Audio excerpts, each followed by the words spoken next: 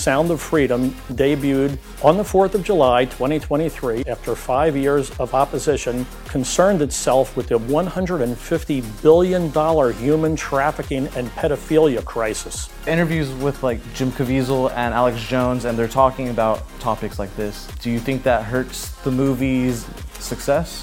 Where do you think this began? We could think about 9/11 when they did the Patriot Act. So 1 through 10, what would you rate this movie? Hi, I'm Fred Satilli. And I'm Shane Schildmeyer.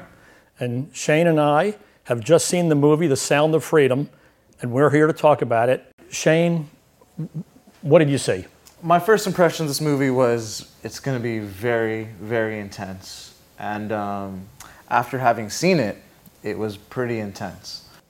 When you speak about the intensity like that, just the clips that we watched, I forgot what a strain it was on me to even watch through. The movie's 2.5 hours long, and it never stops. You're bombarded with these horrible scenes and these terrible situations, and it's exponential.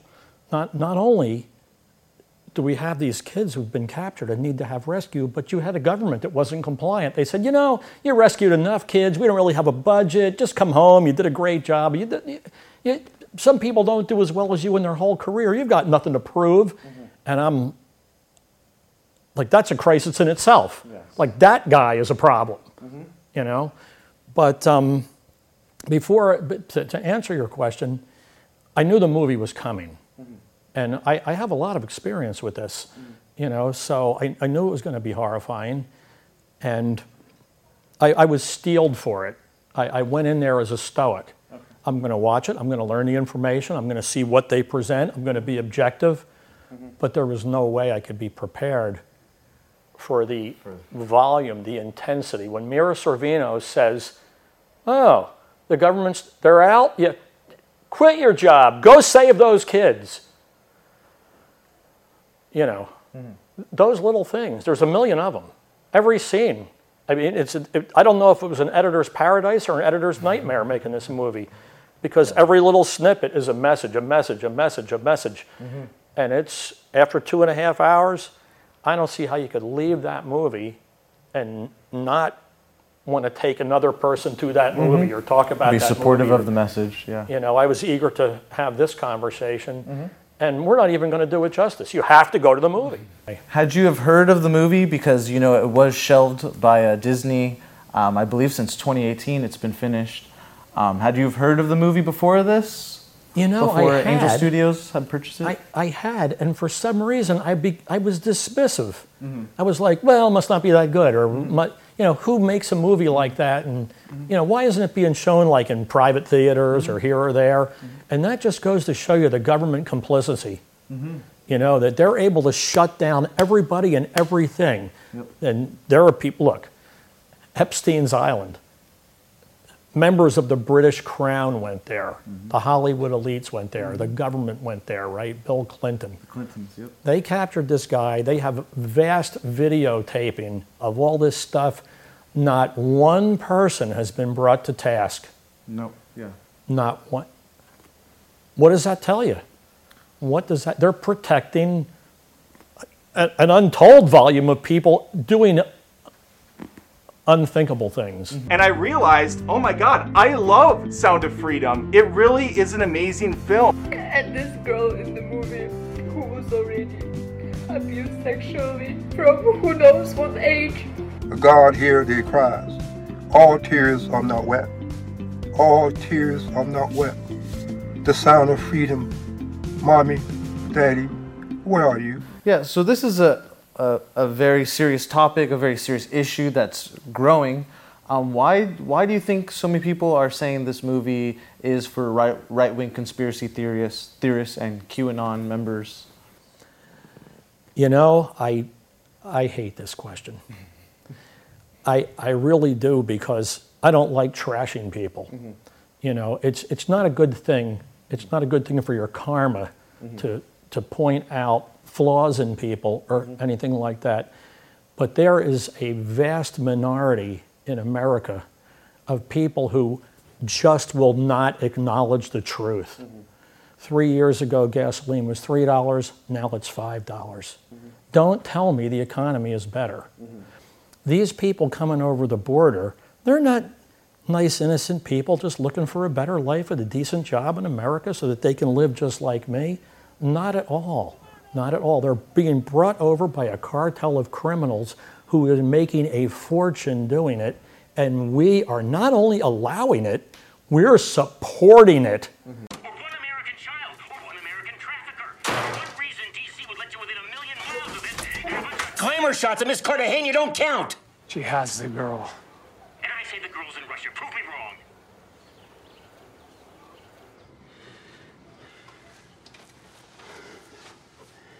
It's over, Tim. Close up, get on a plane, and come back home. I'm an old man, you're a young man. Okay? I've watched the country degenerate far more than you. Okay. You're 30 years old, and you went to school, you went to college, and so you're a product of that, which scares me right off the bat, because a lot of indoctrination is done there. Yes. But I wonder, when you see a problem like this, where do you think this began? We could think about 9/11 when they did the Patriot Act, and that was one of the earliest invasions of our rights and our privacies that I could think of. But then I could think about, like, when I was going to college, I was going to Cal State LA, and we were supposed to have Ben Shapiro come in, do a speech at our school. And back then, I didn't really know who Ben Shapiro was. I just, I heard people say, oh, he's crazy, he's extreme right wing, he's super religious, blah, blah, blah, blah. I didn't care too much, to be honest. I was like, yeah, he probably is. So my school, they protested him. They didn't let him come speak. They ended up shutting down his speech. He never came. He never got to talk to anyone. And there were some students who wanted to go talk to him. At the time, I didn't think it was a big deal.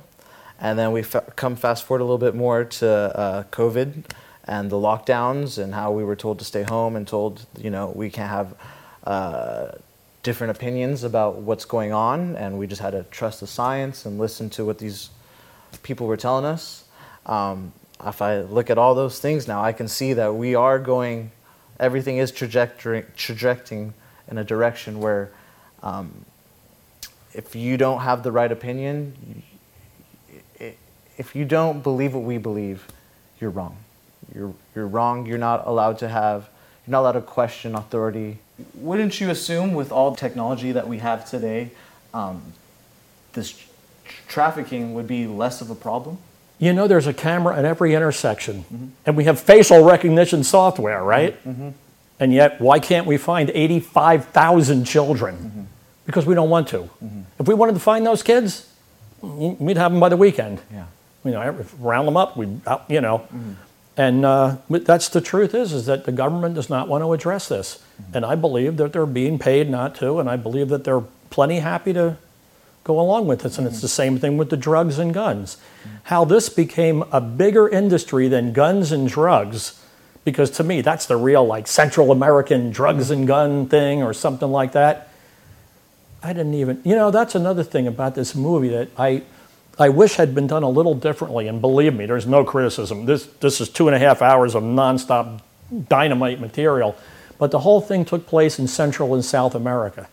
So Americans watching this movie, it's kind of distant for them. Yeah, definitely. It's like when they had the tsunami in Sri Lanka. You sort of couldn't even find that on a map. It was east somewhere of India, and there's a lot of people, the water went over there, and here's these kids in an impoverished neighborhood taken to another crazy hellhole. Yeah. And it's, if they had kids being pulled out of Midwestern United States and taken to San Francisco, there'd be the people would have the pitchforks and they'd be storming the big mill right now. Yeah. But so you think if the movie if it was based in, let's say, Los Angeles or the States, you think it would have had a different response? Even more impact. But I don't know. I mean, they made the movie. It was based on a true story of Tim Ballard, and he did this. And that's another thing that gave it tremendous impact. It's one thing to make a Dracula movie, right? It's a horrible guy, but it's not real.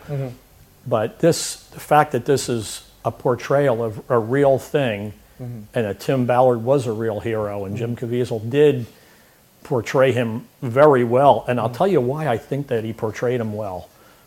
Because when you see these guys in interviews now, they're damaged.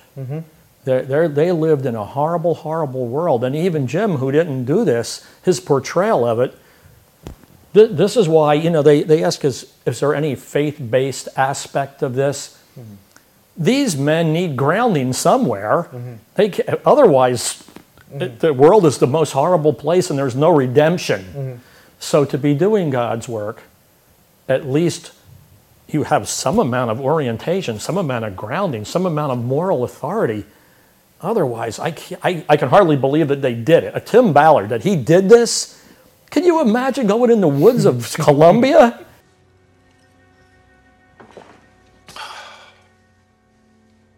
All of a sudden, I'm hit by this tidal wave. This tsunami of darkness. And I know I'm the sadness in her eyes. Me. I'm the darkness. So how would you define a faith-based movie? And would you say that this is a faith-based movie? Well, first of all, let me say this. There is nothing wrong with a faith-based movie. That's not a detracting thing. They can do that. They can make a movie any way they want. Now, in our country, there are millions and millions of people who have faith-based lives. Yes. So Absolutely. I don't consider it a faith-based movie at all. But to call everybody, but these children, they said these are children of God. Well, we all are, right? So it's not. To me, there's no agenda there, And even if there were, it's a positive one, So if they want to call it that, I'm okay with them calling it that. I don't think it's a bad thing. Some people think they want to dismiss it for that reason because they're agnostic or atheistic or whatever they may be, just contrarians, Oh, you believe in this? I don't. Yeah. So it's a moot. It's kind of a moot issue. Okay. Really, Yeah. if you want to enjoy the faith-based aspect of it and it means something to you, it should be included, and it was. But they certainly didn't beat you over the head with it. No. I didn't think it was very preachy to me at all. You know, there was a few lines that referenced God, and I felt like it flowed with the story completely. It wasn't over the top or anything. And I give them credit because Jim Caviezel, in his own life, his dedication to his religion is so strong. His desire to inject that into the movie must have been omnipresent. But he did his job as an actor, and he whatever the director told him. So he was down there talking to their side of their government, saying, do you understand when this film comes out? It's going to shine a light on you. You are. Good job. This is the people's movie. God bless you. Absolutely. Meanwhile, thanks, America. And right now, you see the world changing. You're going to have to make a decision at some point. There's good, there's evil. We watched the movie, and I just hope that real action is taken. I would like to see this acknowledged. And all my life, I've seen people like Thomas Sowell. Thomas Sowell has written decade after decade the solutions to our nation's problems. And yet you never see a guy go into Congress and go, wow, did you see this thing Thomas Sowell wrote? This is the answer to our problem. Let's just all vote for this and make the whole country better. So the fact that problems are pointed out, solutions are brought forward, and they're not acted on just drives me nuts. Immigration has to be immediately, completely halted. Okay. This will break the back of the cartel industry because the money, the billions of dollars, the $150 billion, the money that they're making is so huge that to even cut off any part of that would be a good first step. When you have interviews with like Jim Caviezel and Alex Jones and they're talking about topics like this, do you think that hurts the movie's success and makes it kind of a loony thing? Or do you think that broadens the audience? No, I think it doesn't affect it at all. Okay. The movie is so powerful on its own that there's so much to take from it that to focus on that and try to deny the movie because of that, I don't think anybody could watch that movie and say, well, if Alex Jones has an issue, I'm out. Of course, there are the contrarians. There are the people that no matter what happens, they're going to not they're not going to learn the lesson or see the forest for the trees. You know, Just stepping away from the message, what do you think of these crowdfunding type of opportunities does for the future of filmmaking? obviously it's wonderful. You know, because you have then you have a society of people that are interested in the issue. You know, whatever the issue is, even if it's just a fun thing. And you can actually see the way society leans by how much society supports these things. And do you think it takes power away from the studios? I would like that. Yeah. I like independent filmmaking. I like people to look the film studio, the big film studios, they do a fantastic job. You can't make Avatar without like 10,000 people working on it. They make something, a product that's inconceivably complex and perfected. Yeah. You see these movies, you don't see a single flaw. But they won't make certain movies, flawed or unflawed. I would rather see a B movie or a C movie that is something that I would like to see expressed than a fantastic production of something that I really don't care about. Now, the Indiana Jones movie, I went to see that, right? It came out at the same time. I saw it days later. It was absolutely fantastic. Oh, was it? I haven't seen it yet. The special effects were so good, it was insane. Yeah. But I didn't care about the story at all. Okay. Yeah. Right? The Tim Ballard movie, Jim Caviezel, you know, that whole thing, Mira Sorvino, they had a lot less money. They made a flawless movie, and the movie is just as flawless as the Indiana Jones movie.